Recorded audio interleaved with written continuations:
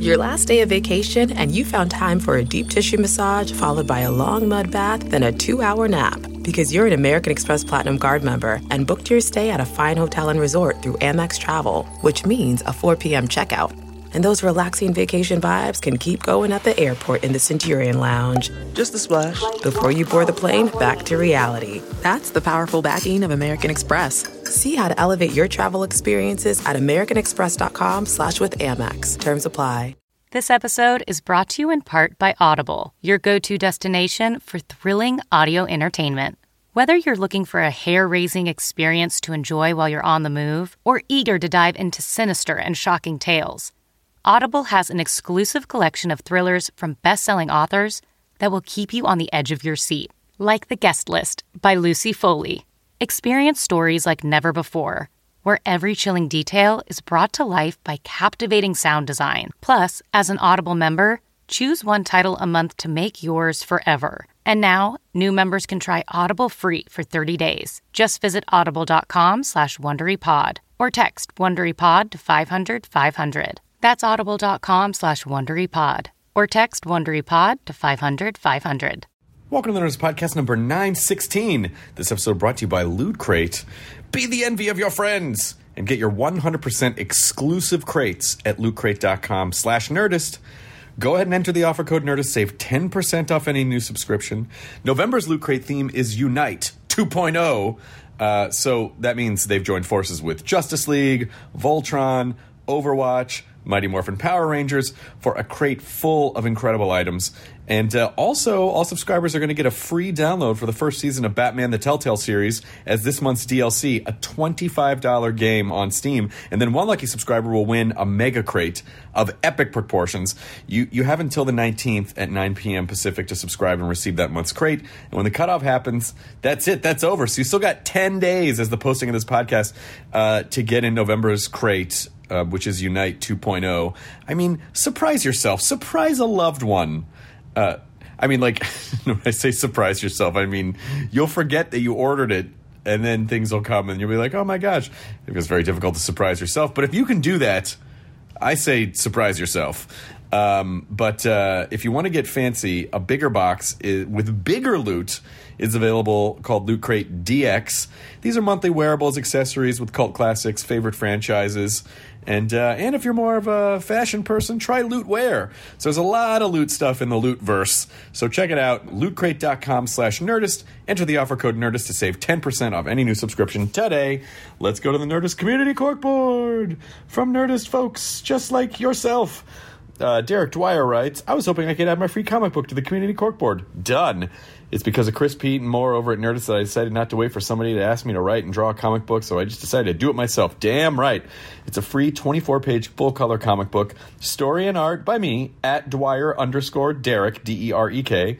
It's an action sci-fi drama comic set around the crashing of an alien spaceship. You got monsters, swords, and Buddy the dog. It's called On My Shoulders. It can be found on Twitter, Instagram, Tumblr, DeviantArt, Facebook.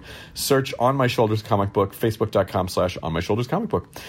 Probably the best place to read it, though, is on Facebook, he's saying. So thanks so much for the years of free podcasts. You're welcome. And it makes the days of being a greenkeeper in Ireland fly by. Oh my gosh, a greenkeeper in Ireland. I'm going to come visit you. Gotta come to Ireland.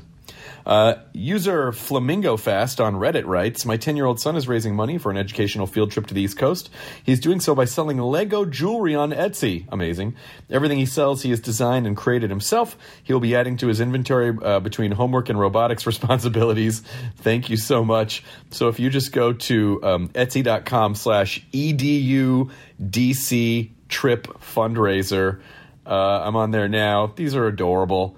These are adorable, like Lego necklaces and earrings, and come on, you gotta help this delightful kid have an educational trip. All right, well done. This episode is John Bernthal, and he is promoting The Punisher, which is on Netflix soon, and his upcoming film Sweet Virginia in theaters on November 17th. I never really talked to John that much. Our paths just didn't cross because when he was leaving Walking Dead, I was just coming in, and so we only kind of knew each other peripherally. But what a great fucking guy! Oh my god! Very sweet, very thoughtful, really cool. I was really, really, really happy to have him on, and we talked about a lot of stuff. You're gonna love Bernthal. You are gonna fucking love Bernthal.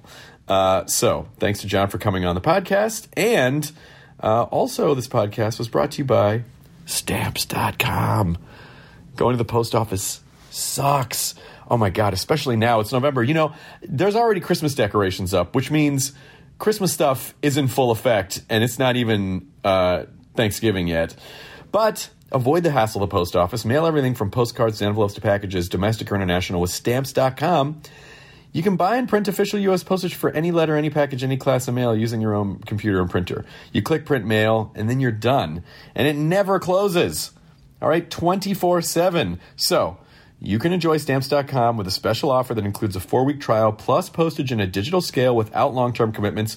Go to Stamps.com, click the microphone at the top of the homepage, and type in Nerdist. That's Stamps.com, into the promo code Nerdist. Stamps.com.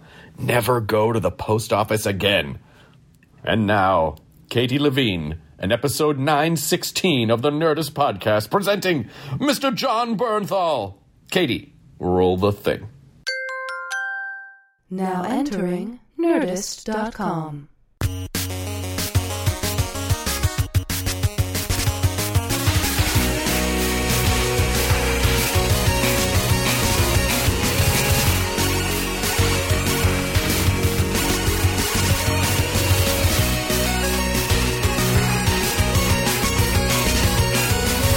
I was so blown away when I ran into you at Comic-Con and you go, "Hey, I listen to the podcast." I was like, "What?" I had no idea. I mean, because you were going out as I was coming in. Totally. Basically. Totally. And still people go, "I wonder how Shane would do with Rick." I mean, I'm sure people ask you all the time, but you couldn't have had any concept that Walking Dead was going to have this kind of indelible mark. No, man. I mean, I think, the wonderful world of Walking Dead, I feel like, when the show came about, its roots were so humble, I mean, it was so humble, and I feel none of us had any idea. That being said, there was this I don't want to be cheesy, but this burning desire to be a part of it. I mean, at that point in my life, I was going through all kinds of crazy stuff, and I was being sued. I had, I was having sort of financial difficulties, and it was the first time, I think I had this offer to be on one of these sort of big procedural crime shows right. that had a syndication deal, which would have been your money problems are over. And I remember I had this audition for Walking Dead. I just read the script, and I just, to sort of the shock of my family and all the people around me, I just sort of said, until I can throw my hat in the ring for this, I can't take anything. And at that point in my career, I would have taken freaking anything. Holy you know what shit. I mean? And I just loved this script so much. And it was just one of those perfect jobs that, as you got closer and closer to it, once I met Frank Darabont, and once Andy was cast, and even the audition process was so humane and lovely, oddly, which, they never are. And it just is one of those jobs that got better and better and better. And then just had this added bonus of, people liked it. But we had no idea, man. I remember Sarah Wayne Callies telling me, if 1 million viewers watch this show, we're going to be all right. We're going to get a second season. You know what I mean? And I was doing this movie at the time. I'd just been married, and I did this movie at the time with Woody Harrelson.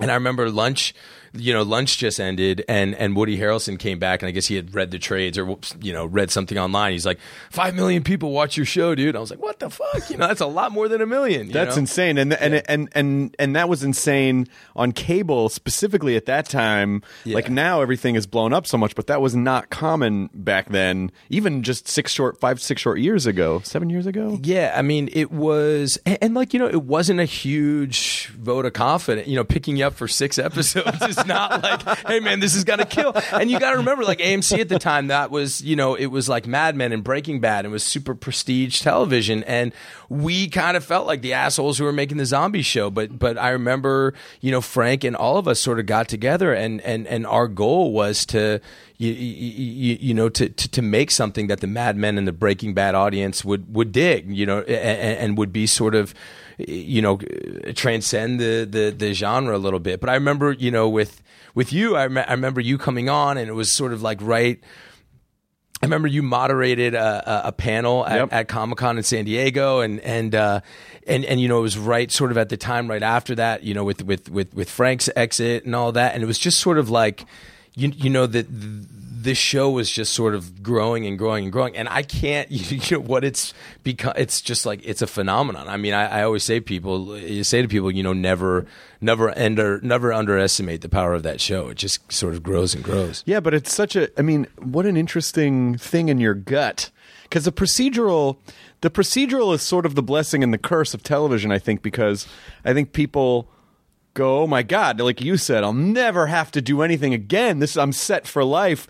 And then I think maybe like 2 or 3 seasons and people start to go, oh, so this is the thing I get. And certainly nothing against anyone who takes those jobs, but I think, you know, if you want to be able to do a lot of things, I think that type of very, very long-term procedural path doesn't really allow you to do much else. That's it, man. And I knew for me that wasn't for me, and luckily the people that, you know, represent me, I think that they knew that too. And that's a hard thing, you know. I mean, it's a hard thing, you know, for someone who's getting 10% of your shit, you know, to be like, hey man, don't go that way, do this one. That's, you know, like, you know, throw your hat in the ring for this one. But I'm super grateful that I did it, and I think that, you know, throughout that process, which was so insane, that audition process for Walking Dead, but I feel like, you know, and then having it sort of go the way that it did, I you know, again, I don't want to be cheesy, but I'm just so enormously grateful for that show. I'm so enormously grateful for my time on that show, for the friendships that I've made on that show.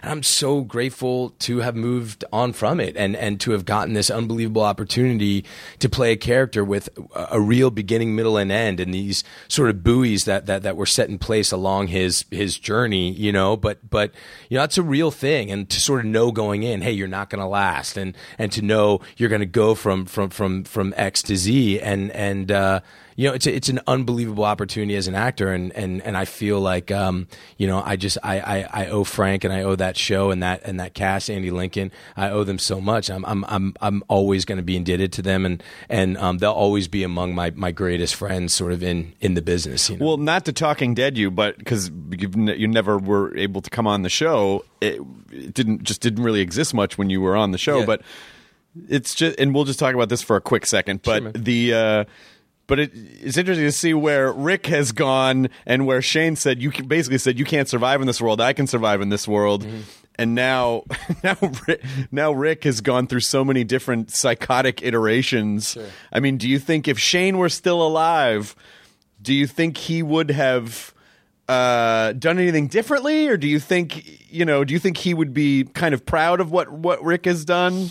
You know, look, man, I'm not going to bullshit you. I got 3 little babies, and I'm like, you know, they got lots of diapers to buy, so I work like crazy. So I haven't been able to completely keep up, you know. But that being said, I think that, you know, for me, what Shane always was I felt, and I felt it in a palpable way while we were making the show. I felt he was the first guy to sort of figure out the rules or lack thereof of this new world. And right. I think it all started, you know, again, not to Talking Dead you, but like, I think it all started with you know, that character Ed, you know, who's beating his wife Carol, played by Melissa McBride, the biggest gangster ever.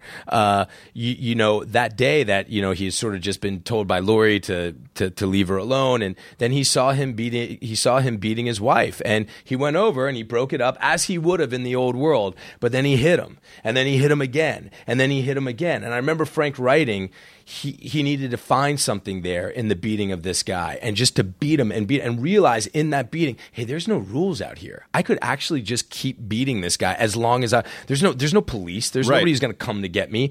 And then I think a couple episodes later, he sees, he sees Rick walking in the woods, and he's got that gun trained. They're Right. looking for something. And then he just all of a sudden and he says, you know what?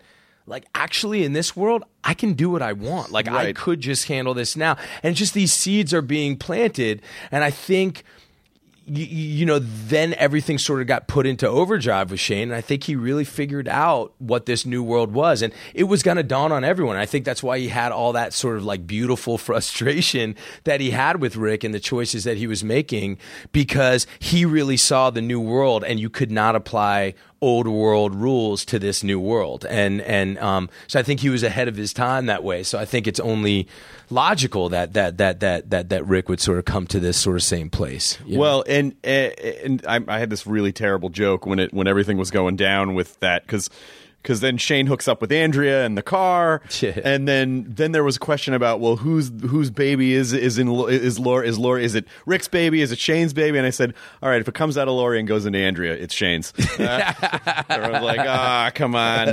But the idea that that Rick essentially accepted, like, all right, biologically this may not be my baby, but I accept it. I accept this world. So I feel like Shane really did, intentionally or unintentionally pass on some spiritual DNA to Rick. And I guess Rick, we have said many times, like, oh, Rick is embracing the Shane now. He's really it took him longer to realize the more you cling on to the old worlds, the less able you will be to survive in this new world. But if you hadn't died on the show, then you wouldn't have gotten to be the Punisher.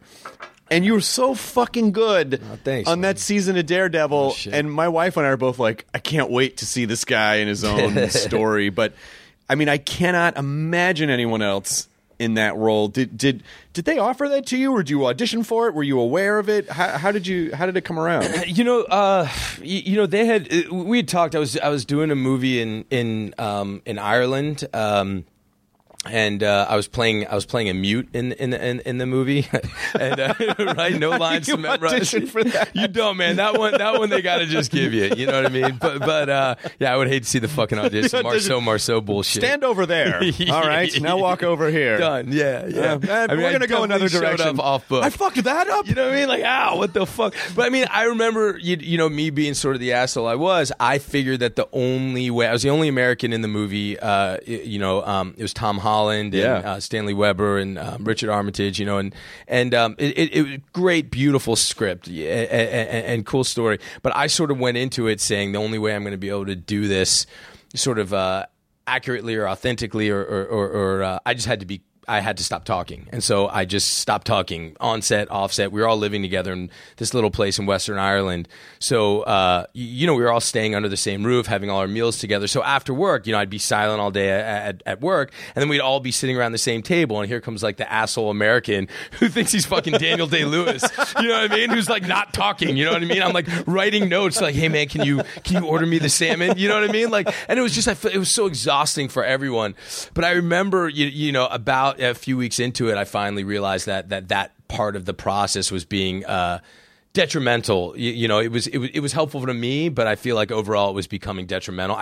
When you don't have any lines and you're a lead character in the movie, if you're not communicating with your director, I have to develop my own language, right? So my language was through gestures and through looks and through reactions, but he's covering the line. So if he doesn't know what I'm doing, and I because of my fucking acting exercise, I'm not telling him, just shit was getting missed. You know what I mean? And anyhow, so I start to and the whole cast down to a T agreed that they liked me better silent than when I was talking. But anyway, that during this whole time is sort of when the Punisher thing kind of came about, and I wasn't really communicating with back home, both because there's no internet where we were, and it was just tough. So it was sort of weird. It was kind of through this like archaic kind of like through the cable, we were sort of going back and forth. Hey, they're interested in you in Punisher. So we made.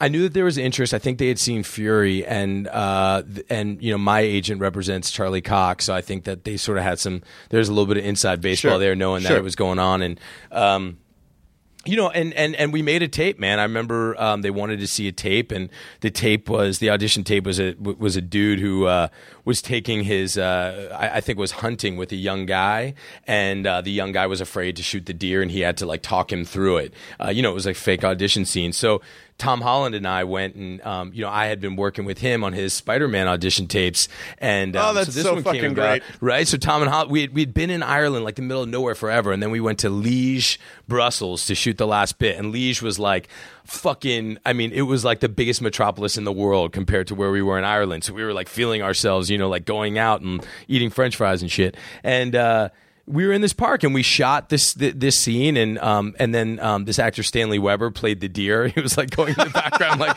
munching on grass like an asshole. Yeah, it was so fucked up. So, oh my God, that tape's got to be around somewhere. Oh man, it's so fucked up, man. So, but like that was a tape. So Tom and I made this tape, and that was sort of it. And I hadn't seen the show, but I'd seen once I knew there was the interest, and we started talking about it. I watched, and I remember Charlie's first monologue in the first episode of Daredevil. And the sort of the kind of work he was doing and the attention and the time they let him have to deliver that monologue. And then I saw D'Onofrio, and I said, okay, shit, man, I want in on this. Like they're really letting people explore and go for it and be bold, and they're turning their back on the audience, and it was exactly the kind of TV work I wanted to do. I think it's really nice for fans to hear that you helped.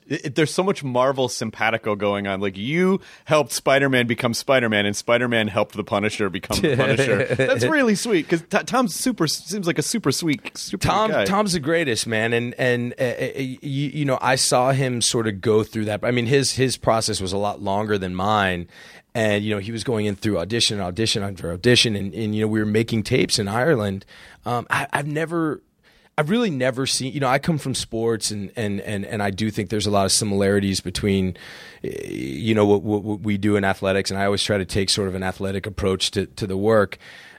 In anything, boxing, football, baseball, anything I've done before, surely, acting, I've never seen someone with so much drive and so much discipline and so much belief as Tom Holland. And he wanted this to happen, and he made it fucking happen. And he did it with grace and with kindness and with work ethic. And, for me, I'm just, I remember, like, before scenes, he'd just be sitting there and be like, I'm fucking Spider-Man. I'm like, well, actually, no, not now, dude. Not now. Now we're in like 12th century Ireland. But I'm like, if I said that, I would be so worried that I like fucking jinxed myself. Of course. You know what I mean? But he was just so, and I think it really comes down to the guy. He just comes from this wonderful family, super close with his brothers, with his parents. His parents are great. He's just got a great head on his shoulders, and he's equal parts talented as just a really good, genuine, kind person. And I think he's going to be able to do anything he wants in this world and remain like a solid person at the same time. And I love him. I really love him. And the guy blew me away. I want to ask you about, because you said your background was sports, and you mentioned boxing, you mentioned all these different sports. I did not come from a sports background. My dad was a professional bowler, if that counts. But are you good? Can you bowl? I can bowl. I can bowl very well. But that's it. By the way, John has a pup here, and it's the fucking cutest. Get down right now. It is the cutest. Stay. The cutest pit pup. That dog is all kinds of adorable. Yeah, he's a little asshole. He's learning. But you said you come from a sports background. Was it all of those things? I mean, not bowling. I can't bowl to save my life. I mean, yeah, I grew up, I come from sort of a big basketball family. My little brother and my dad played college basketball. My little brother played college basketball at a real high level. He was an All-American quarterback in football. I played football and baseball, played college sports, boxed.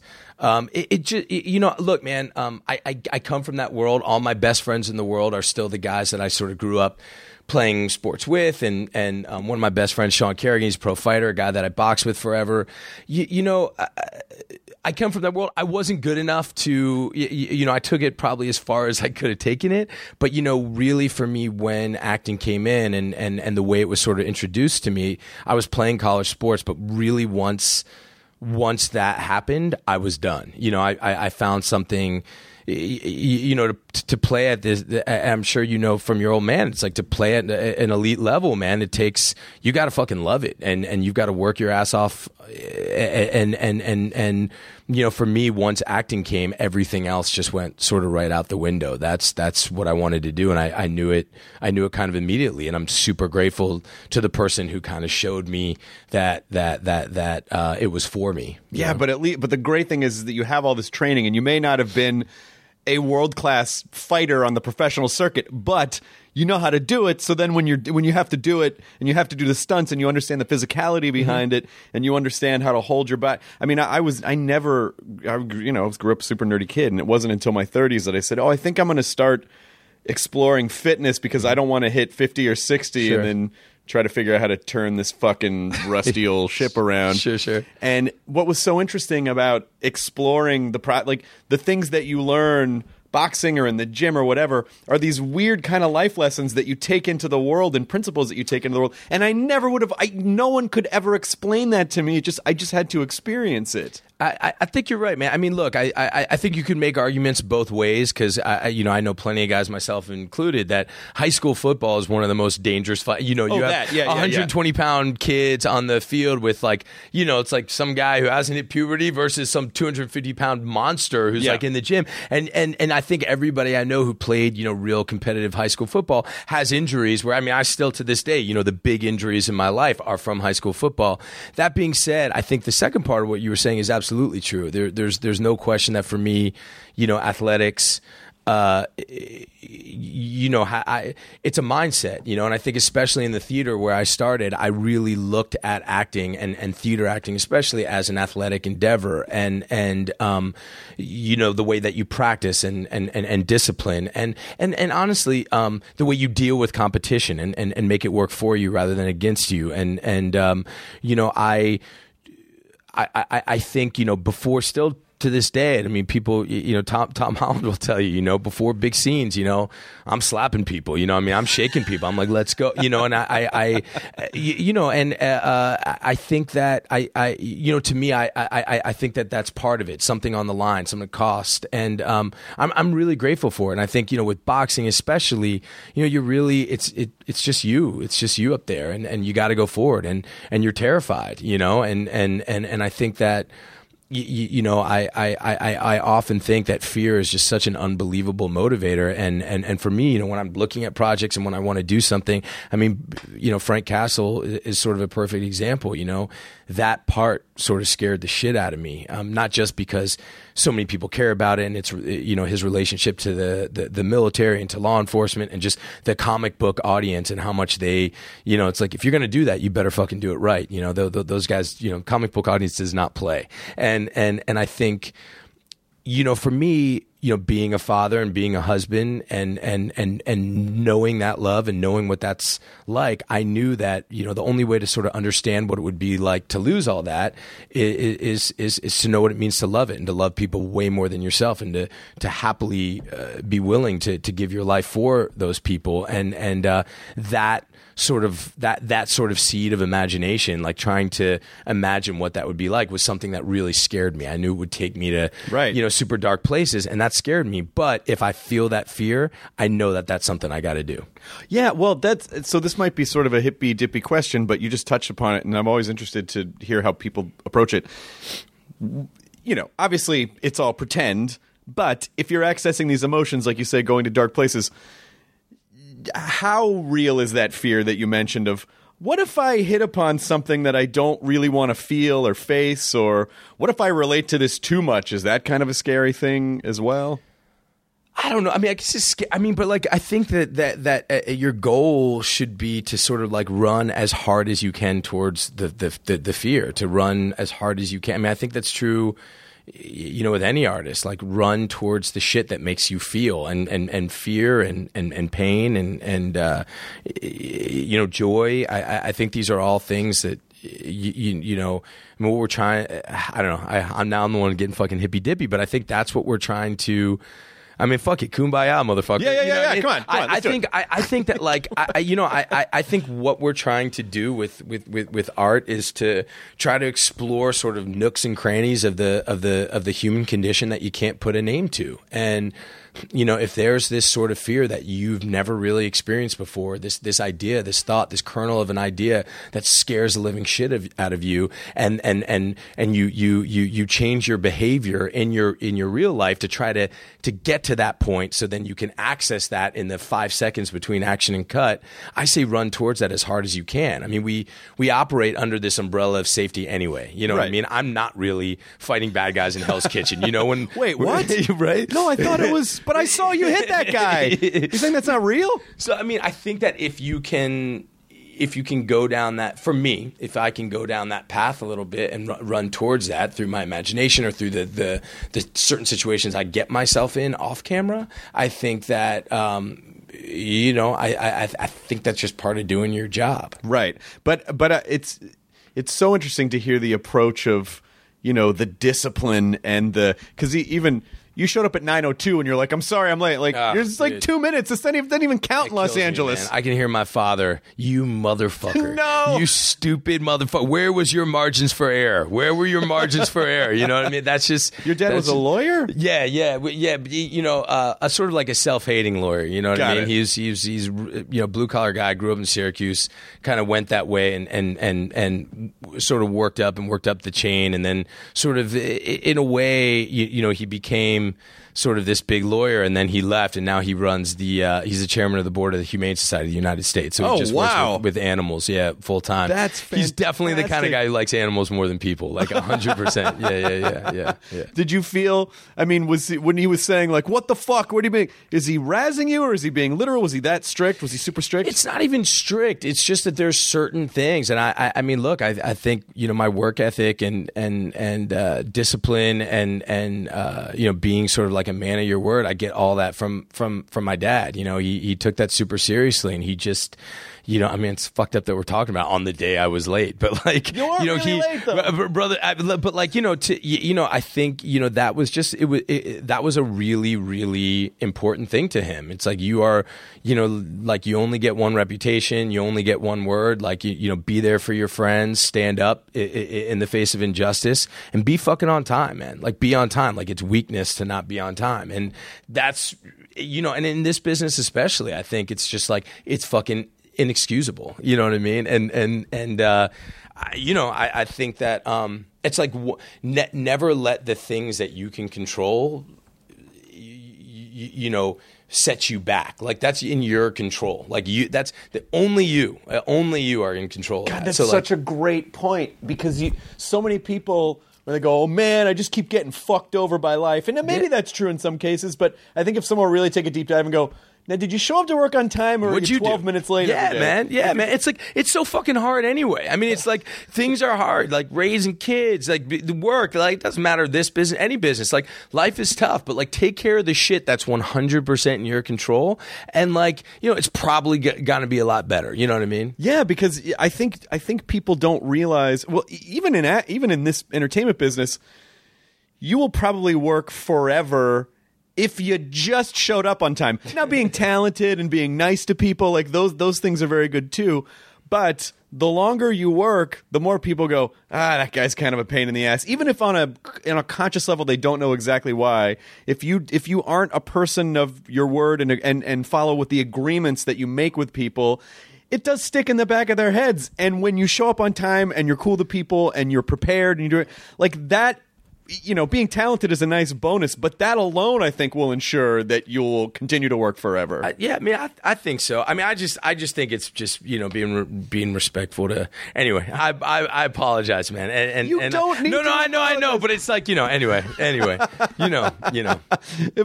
it would never even. I mean, what's really fascinating about it is that I feel like I've already learned something from you, which is, listen, so I'm like. 4, 6, 7, 8 minutes late, whatever. It's sort of I feel like it's kind of the Los Angeles loose schedule that we have.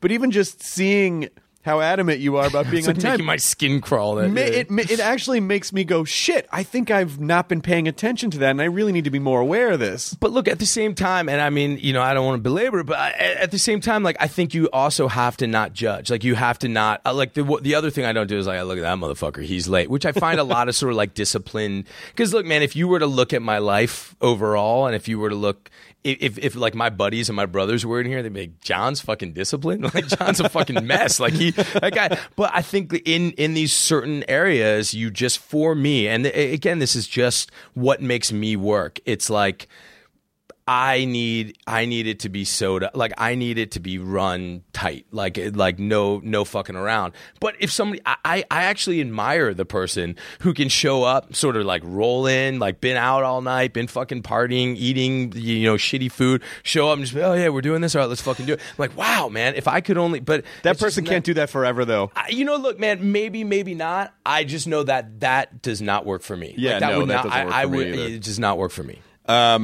Since, boy, you know, it's so funny that Walking Dead's going into season 8. So when I think back to when you were on the show, it's like, it feels like it wasn't that long ago, but it was legitimately like 7 years ago. Yeah, man. And since that time, you got married and have proliferated the Bernthal line. You have like 3 kids they now. just keep popping out, man. It's like every Which is other crazy year. because I haven't been home. I've been making movies. Like, I literally think my wife gets pregnant on phone sex, dude. I mean, I'm like literally not there. You know what I mean? Literally not there. But yes, the 3 kids. My first son, I got married 5 days after season 1 wrapped, and then my wife gave birth while we were shooting season 2. And Holy shit. Yeah, and I remember I got a call. You know, it was such a, you know, one of the real, you know, other sort of like just great kind of, you know, priceless sort of takeaways from Walking Dead is, you know, I kind of came up with Sarah Wayne Callies and Andrew Lincoln,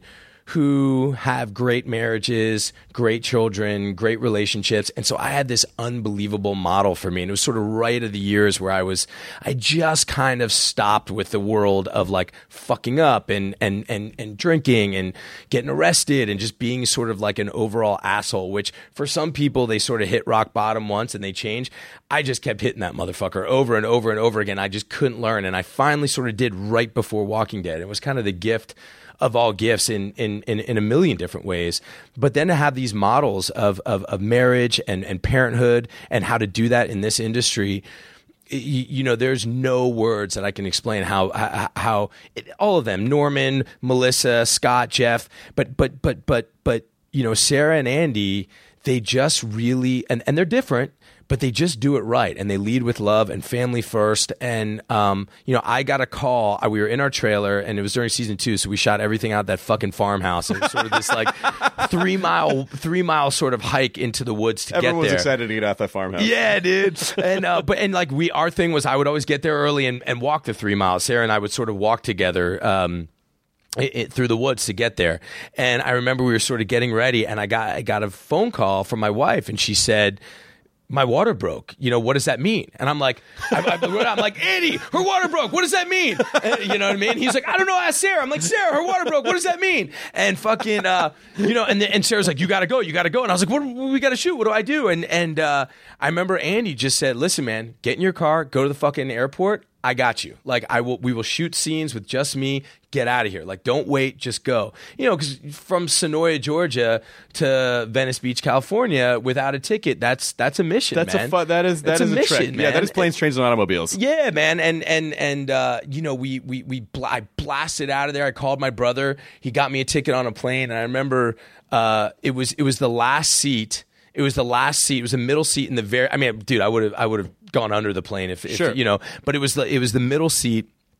And I get back there, and as I'm pushing up, I remember I'm walking down the aisle, and I remember thinking, man, now I got sort of 5 hours to sort of sit here and collect myself, get out of the fucking zombie apocalypse, and start really like, dude, you're going to be a dad, man. This is happening. Like, I have this time now for myself. And when do you get that time? Right. You know what I mean? Like, what a great gift. And as I was going, I see this guy, and he's like looking down at his DVD player, and he's looking up at me, and I'm sitting as this big giant man, and he's like, Shane?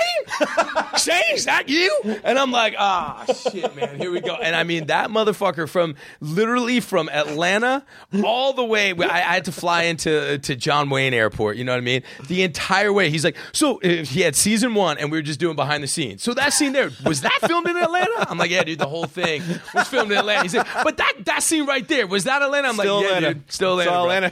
That didn't change. That's how I spent my time. But Did you make the birth? Did you make it in time? I did. Good. I did. I made the birth, and then my son kind of grew up. You know, he spent sort of the first half year of his life in Georgia on that set, and it was a super special time. You know? Oh, that's really incredible. Because do you think you went into fatherhood just because my wife and I are we've been married a year, probably about a year away from, you know, as she referred to it, pulling the goalie. In other words, pulling the birth control. I get it. You know, it takes some unintended shots on goal to make a sports reference. My only sports reference. Fair enough. And so I'm sort of wondering going into it, like, how conscious are you of, all right, I want to try to take these things that I learned from my parents, but then not those things that I feel like I could do differently or better or just wanted to. I mean, how conscious was that? And then how much when you're actually doing it, is it like that just all goes out the window? I mean, I think it's all the above, man. I mean, look, it's the biggest job, you know, not to intimidate. It's the biggest job you're ever going to have. It's the most important job we have, in my opinion. And I think, unfortunately and fortunately, it's one of those things that, like, you're just not going to do it perfectly. You're going to do the best that you can, and you're gonna put everything into it. But these are human beings, and you're going to fuck up. And I think sometimes the more I plan and the more I plan, watch me father this puppy. Like, hey, man, get down. Hey, all the way. Get. Good boy. Sorry about that. Nicely done. Yeah, right on. Yeah, just got to keep him nice and high on marijuana. Get sativa, and you just like he'll be fine. You know, I think that sometimes, like, the more you plan and the more you sort of make rules for yourself, the less you actually are opening your heart and opening your eyes to the individual child and seeing what they're going through. And look, my mom raised 3 boys. She's a foster mom. They've had, you know, dozens and dozens of foster kids through their house, and I've seen kids come in, you know, with unbelievably rough situations, and just showing them love and being open to them, how much they changed and grown, and they all sort of come back to her and they want her to be a part of their lives. And I think my mom is, you know, this would embarrass her, but you know, I think she's sort of like this perfect mom, and I think the thing that she would say more than any other is, you know, listen, open your heart and open your eyes to the actual kid. And I think, yeah, look, man, I struggle with it all the time. I want my 2 oldest are boys. I want them to learn what I've learned, but I do not want them to learn it the way that I've learned it. You know what I mean? And yeah, I think it's just one of those things that you got to keep on adapting, and there's no right way to do it. And you got to make peace with the fact that you're going to fuck up. And my only advice would be is really acknowledge it when you do. Like, daddy fucked up, and like divorce yourself from this idea of being the perfect parent, and admit your mistakes and admit your shortcomings and admit, hey, this guy could probably teach you this better than I could, you know, and being okay with that. And you know, but shit, man, it's everything. And you know, you're never gonna just crush it. I mean, there are days where you're like, dude, I fathered the fuck out of them kids today. But you know, there's also days where you're like, damn, dude, like this, you know, they got the better of me, and like I didn't handle that well. I got frustrated, and again, I think it's about just being super honest. I think, but I think just the fact that you're thinking about it, and you have a great woman, you know, I think like you guys, you know, I think your heart's in the right place, and that's like half the battle. It is. I think, you know, being a much older dad, because I'm older than you are by a few years, and I think that I don't think I would have been a good dad young. Sure. Because I was also a fuck up. Sure. When you like before you kind of straightened everything out, what do you think you were rebelling against? Were you hate yourself, or were you just hate the world, or you just didn't really think about it? I don't know. You know, it's really, really a good question, man. I think that from a young age, there's no question I dug attention. There's no question that I wanted to sort of shine. Both my brothers are like enormously successful. I'm the middle child. My little brother It's like fucking perfect, dude. You know what I mean? Like went to Princeton, like played sports, perfect. Now he's a world-renowned cancer surgeon. You know what I mean? Yeah, he's like he's like built hospitals in India and Africa, and he's like, you know what I mean? Literally goes down the street, motherfuckers like drop roses in front of his feet, like coming to America. You know what I mean? But like he's. And then my older brother is just this, enormously successful businessman, and he's like super good looking and all this shit, and like they're just, I don't know. For me, I always had a real nose for, and as you can see, it's like completely smashed in. I just had a fucking nose for trouble. I really remember at a young age that like that was how I was sort of gonna define myself. And, sure. And I think in the end it helped because I grew up in DC, and DC in the 80s and 90s was in a very, very, rough place. And there was all kind of walks of life there. And I, by no means, had sort of like a rough upbringing, but I made it rough. I always sought after. I always wanted to be in the most dangerous places with the most dangerous people. And I think that's how that's the road that I went down. And I mean, from the youngest of it, trouble and trouble and trouble. I mean, serious trouble, man. Like my mom, like at times, like literally hiding me from the police. You know what I mean? Oh my God, that's incredible. Yeah, and it was just like, and I just didn't learn my lessons, and I was given every break, and I only sort of had myself to blame for it, but. And look, a lot of the friendships and the people that I care about most in this world are all the guys that sort of went through that path with me, who strangely are all doing really, really well. And like, if you went back to DC and you talked to people who knew us when we were young, I mean, there was like, dude, these guys were like, it was just not going to work out for this. And especially me, like it was not going to work out for me. But, I think at the same time, I found, this one acting teacher, this woman, Alma Becker, she really, she saw something in me that just totally changed the course of my life. And I found something that I was able to sort of tap into, all this energy and all this, boisterousness and insanity and digging into these parts of myself that when I dug into them before would only land me in trouble. And all of a sudden I was getting approval from it, and I was getting respect from it, and it was working for me. And I'm enormously indebted to her. And she was the woman that, when I sort of got in trouble and I couldn't finish school, she was the one that told me to move to Moscow and study acting there. And that's what I did. She married my wife and I. It was sort of the best. She was really like a guardian angel. How do you just move to Moscow and study acting? Man, it was there was a program there. It's part of the Moscow Art Theater. It's like Stanislavski's theater and Chekhov's theater. And I remember, I wasn't able to finish school. I'd been in lots of trouble. All kinds of pretty serious shit. And I went to her and I just said, hey, look, I want to do this acting. I want to be an actor, but to me, I didn't know any actors. I was so far from that world. And I said, to me, I didn't think it would be any different than being a plumber or being a lawyer. What are the steps? Right. And she said, doesn't really work that way. But she said, if I were you, if I were a young actor in America today, I would go audition and try to get into the Moscow Art Theater School and go study over there. And I think part of her knew she needed to get me away from sort of the people that I was hanging out with in America. Smart. But she really believed in this system of, hyper discipline and a place where there was a real reverence for the arts and where, in Russia, an actor, it's a very masculine profession. It's not, it's not sort of this like touchy-feely, like, hey, we can do no wrong there. It's like, if you get into that school, like, they're going to break you the fuck down, and you'll do acrobatics, and you'll do ballet, and if you're not good, you're out, it's not, and they'll, like, tell you, you're not good, and they think, your teachers are not people who are sort of trying to kind of like make excuses for their own failings or validate their own sort of shortcomings. The teachers in Russia are like the best of the best of the best of actors, get the honor to teach. And and I think just being in Moscow, living there in the late 90s and early 2000s, it was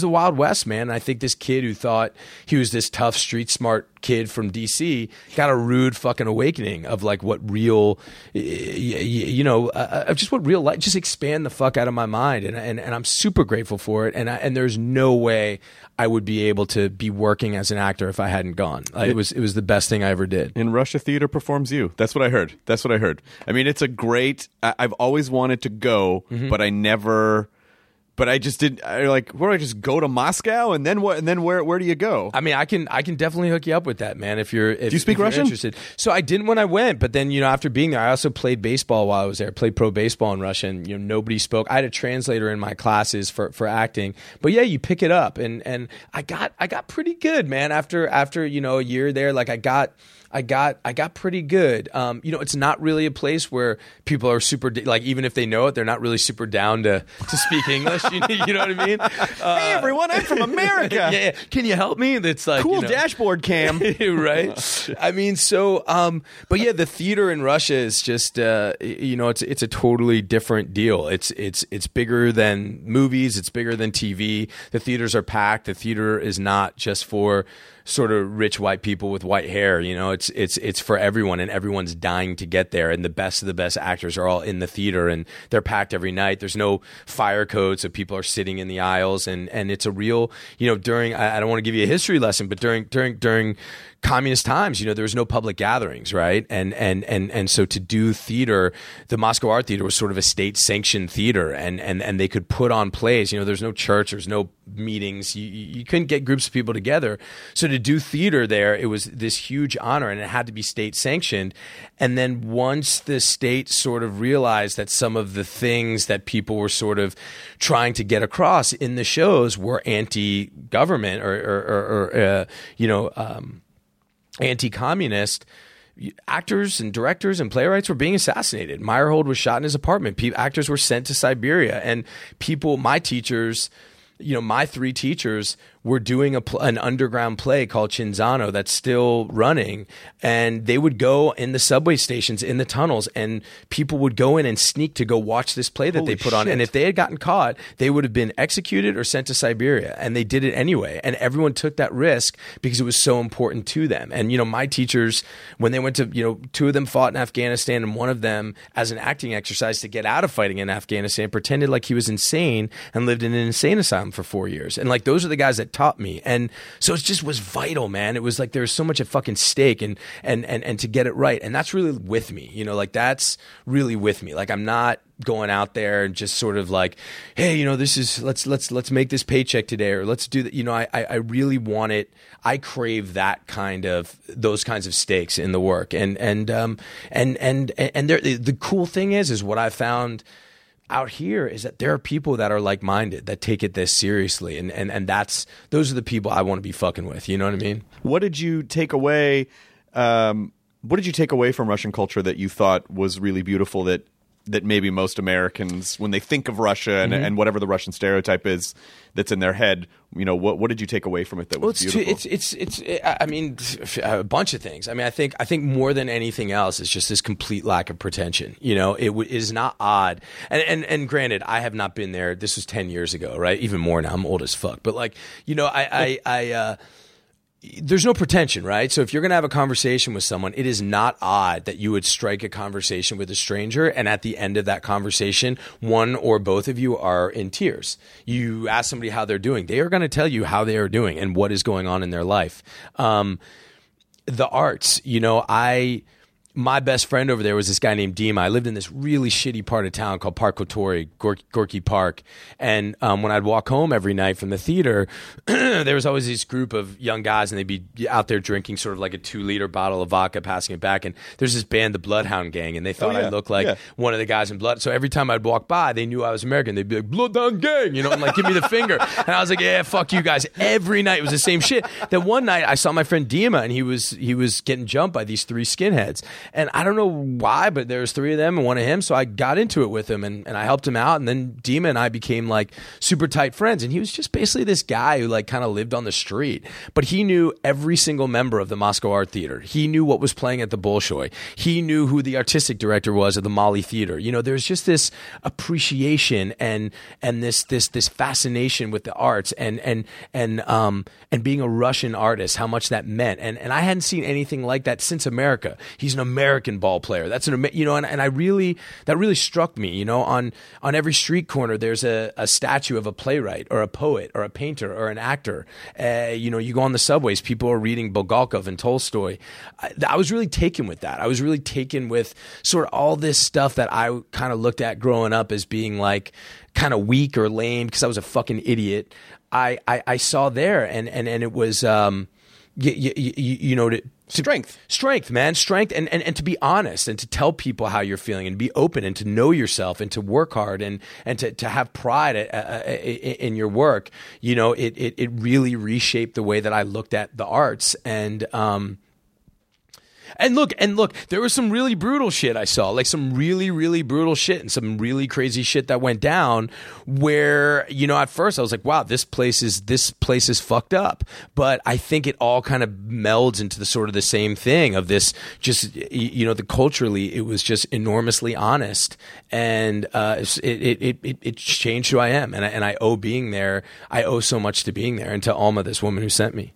Now, I don't want you to incriminate yourself or anything, but young John Bernthal, middle kid trying to find his identity. Very tough for middle kids to find what their identity is. Woe is me. But one good crime story, one good John Bernthal committing a crime story that's not too dangerous, like not going to get you in trouble, but just one kind of like, look, I shouldn't have done all that stuff, but one time I got away with this. I mean, man, it's so bad. There's so many, but I mean, look, I'll be totally honest. I mean, I think the big thing that sort of like plagued me through the beginning part of my life was just sort of issues with fighting and with violence and sort of trying to find myself in that world. And when I was young, it was always sort of like I wanted to kind of roll with the baddest and toughest kids. And we got involved in some street fighting just sort of became a thing with us. And I feel like and it really carried through with me a lot longer than it should have. And it wasn't, I think, this sort of like this thing in me that I needed to express. I didn't come from this like rough and tumble home where I needed to get it out. And so I think a big part of it, I just wanted to kind of be involved until later in life. I think I sort of wanted to know what it was like not to be the guy standing behind the guy with the guy. I wanted to know what it would be like to be the guy who's in the front, and that landed me into some very, very serious trouble. And it was sort of this thing of exploration. And I think that, at a time, and I know you want a specific story. You don't have to I'll give you a Monday, but I think that like with my friends, my group of friends, I know this sounds, but I think, we all came up together. We all knew each other our whole lives. And I think that it was sort of our way. I mean, we love each other, man. And it was sort of our way, and this might sound fucked up, but of, getting each other's back and being there. We were always outnumbered. There was always kids looking for us because we sort of went to this school that was, it's a long story, but I always looked at it. It was sort of our way of kind of like telling each other we loved each other by like getting into these situations and showing each other that we had each other's backs and not starting it, but definitely being willing to finish it. Like those were the things. Now, as far as like, I remember as a young age, a shitty crime story. I don't know. But so I used to steal shit when I was little, all the time. And I remember one time we were in, Kemp Mill Records in Washington, D.C. And, we would go and we'd steal CDs. We'd all wear these like big puffy starter coats because we were assholes and you know what I mean. And I remember we were all in there and I just would do, and it was just so shitty that we did it. And I remember I stole the CD and I was going for the door. One of the Kemp Mill employees ran behind the counter and I guess he had pressed some button and they installed this thing that locked you into the store so you couldn't get out. So he ran over to me and he said, and he ran over to me with a Polaroid camera. Of course, sure. And, and so then now I'm like covering my face as he's chasing me. I was a kid. I was like 11, he's like chasing me around the store, trying to take a picture of me. And my friends, here are my, rough and tumble friends. They're just laughing their asses off, And then I finally had to give him a picture. And then there was like a big picture of me on the window. It said like student from hell, like never allow him in. That's so funny. Yeah, so you're 11, you're stealing a CD. This probably makes it like 1987. What are you stealing? DeBarge? Oh man, I feel like it was probably Beastie Boy, like Licensed to, like it was probably. Oh yeah, that was right around when Fight for Your Right to Party came out. Yeah, like Paul Revere and all that stuff. Yeah. Nice. Yeah, man. I mean, you stole a good CD. Fucking A, man. Fucking A. Yeah. Well, I didn't steal it. I had to give it back. You didn't get away with I'll that. trade you the CD for the picture. That one time you didn't get away with it. Exactly. But it's so interesting that to hear you say like, oh, I didn't want to be the guy behind the guy, I wanted to be the guy. And then all these years later, in a way, you're manifesting that with the characters you play, specifically Frank Castle. Mm-hmm. He's not the guy behind the guy. Mm-hmm. He is the guy. Mm-hmm. And so it's kind of that even when you have this life where you feel like, oh, I don't know if I'm going in the right direction, but you still were kind of training in a way for this thing that would ultimately be such a significant part of your life years later. Yeah, I mean, I think it all goes into it. Excuse me, and again, like this. I think that again, it goes back to fatherhood, and it goes back to you take all these experiences, and look now. Man, I have in my real life, I really have found peace. Like I'm super happy. I'm glad to hear that. Thanks, man. Like I love my wife. I love being a dad. I love our life. I love where we live. I'm just enormously. I'm just happy and content, and that was something I never really had. Again, I think with Frank, it's really, luckily. I have this sort of well of shit that I went through that, again, was self-imposed that I can draw upon. And I've been in these sort of situations and seen some stuff that, again, I really would not want my kids to see or go through, but I've gone through it and I can draw upon it. But I think, the biggest thing for me with Frank, again, is going down this road of what it would be like to lose this shit, lose what you care about most, and really do that honestly, and really try to carry that with you. And, when I go and I play the part, I separate from my family, and it's something, again, I wish I didn't have to do. I wish that the circumstances were different, but you'll see, man. 3-4 months in a row away from your kids. You know what I mean? It's crazy what that will do, especially if every day you're running towards the darkness. You're running towards you're not at nightclubs or eating Chinese food or going to see movies. You're like walking by yourself, trying to sort of stay in it. And again, this is only because I don't believe in myself enough that I could do it the other way. But it's the same thing that I did with Shane. It's really what I do for all these parts. And so, again, I don't think that kid who's like down to fight anybody or living crazy and getting fucked up all the time, there's no way. I was acting back then, but there's no way that guy could do what I'm doing now. Like, I think, to me, I want all of that to be channeled into the art. I want all of that to be channeled at work. And Andy Lincoln really put it to me best, man. I remember he told me, he said, man, I don't need anything. He's like, I don't need to party. He said, this is my disco. We were on set. He said, this is my fucking disco, man. I do it all here. And he said, everything else is just being with my family and finding peace and resting and enjoying. But like all the shit, I put it all into here. And it was such an enormous gift to me to sort of hear that and see that firsthand, as a number one, as an actor, as a father, as a husband, right before I was embarking on the journey of my life, which was really to be a father and a husband. Was there anything this, as we're sort of winding this down, was there anything this season of Punisher? Because obviously, Frank Castle there's still a lot of other story going on in Daredevil. Sure. And Frank Castle is essentially a murder tornado. So was there anything in the sea of doing a standalone show with him where you're like, oh, this might be too much, or I think that might be too far, or should we dial this back a little bit? Man, I think the opposite. I mean, for me, it was sort of if there was sort of a dialogue between me and the powers that be, in that show, was sort of the opposite. I have no interest. I only want to honor the fans, the comic, military. I only want to honor the people that care about Frank. And to me, the one thing, I do Comic-Cons. I'm out there. I feel like I feel like I have an understanding of what they want. And if it's anything, it's like, do not go for likable. Like, do not go for, trying to make him accessible. I think it's all about being bold enough to say, to dare the audience, to be eager for the audience to turn their back on him. Say, he went too far this time. And then to empathize with him enough to let that come from a true place of pain and not let it just be pure, not just make him a sociopath, to let it be coming from a place, hey, bam, stop that. Speaking of sociopath, he's 4 months old. He's already thinks he's a watchdog. Chill, dude, chill. I think he's just a little concerned about the Punisher. I think he's going a little too far this time. Yeah, you're right. Castle's gone a little too far.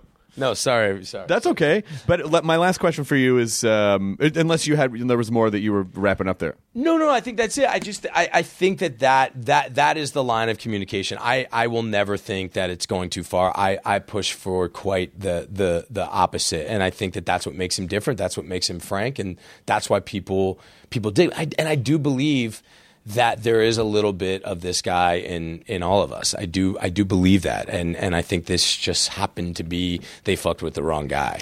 There's a good life lesson in there somewhere, even though it's a little twisted because of the way Frank expresses a lot of this stuff. But if you are not the most authentic you that you can be, then you are watered down and you're diluted. And that doesn't even have to be a character, but just as a person, it's like figure out who you are and just be the shit out of that person, whether or not people are gonna, instead of worrying about, is everyone gonna like me, or it's like just be who you are, just be who you are. Right. But I my last question is about Sweet Virginia. Oh, cool. Which is coming out in November, right? Yeah, man. But I don't know that much about it. I know it's like a thriller. So what? I think you're gonna like it, man. Okay. I'm really, really proud of that film. It was like, it was one of these kind of perfect situations with this great script, this unbelievable director, Jamie Dagg. And I don't know if you know Chris Abbott. Do you know? No, I him? don't know Chris. So Chris was on Girls, and he sort of started out kind of as one sort of actor, and he is. I think that his performance in this movie, I'll throw it up there with anything, literally anything. People were comparing it to Javier Bardem in No Country, but it's he plays, I don't want to give too much away, but it's about this small town in Alaska, and this hitman comes to town, and the whole sort of purpose of the movie is sometimes violence is needed to sort of burst people out of the dormant lives that they're living, and real good can come out of it. And it's all these people have sort of gone to this little town in Alaska basically to hide, and then this guy comes to town and just fucks shit up. But the end result is, everybody sort of becomes who they're supposed to become after that. And what this guy does is he plays this part with no bravado, no bluster. He does it with he's scary as fuck by just being really, really tormented and weird and honest. And I can't say enough good about the performance. And for me, I got a chance. I normally play that part, and I got to sort of do something in a way that I've never been able to do before, and a completely other kind of part. And it was originally, they wanted it to be, the part was written for a guy in his 60s, and I don't know how somehow they landed on me, but I'm super grateful that they did, and I'm super grateful that they let me sort of find what I thought they were looking for in a 60-year-old man and attribute it to me. So the character has Parkinson's. He has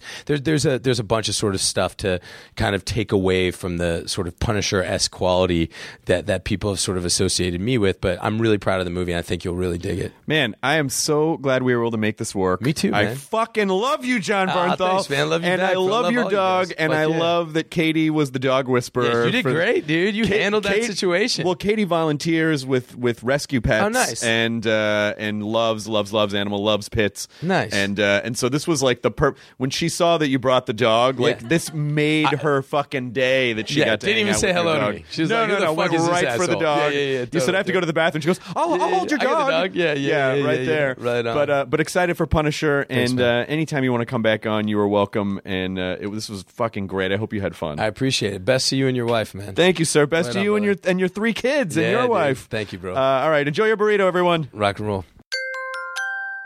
Now leaving Nerdist.com. Enjoy your burrito. Welcome to Pura, the most pristine, safe, climate-stable city on Earth. A haven amidst the wreckage. Here, you're safe from heat domes, superstorms, water bandits in the outer lands. There's no crime in Pura, No murder, no suicide. And best of all, there's no cost to join us. In Pura, we promise to keep you safe. They killed her! You took everything! In a world that doesn't feel so safe anymore, we're waiting for you. Here, in Pura.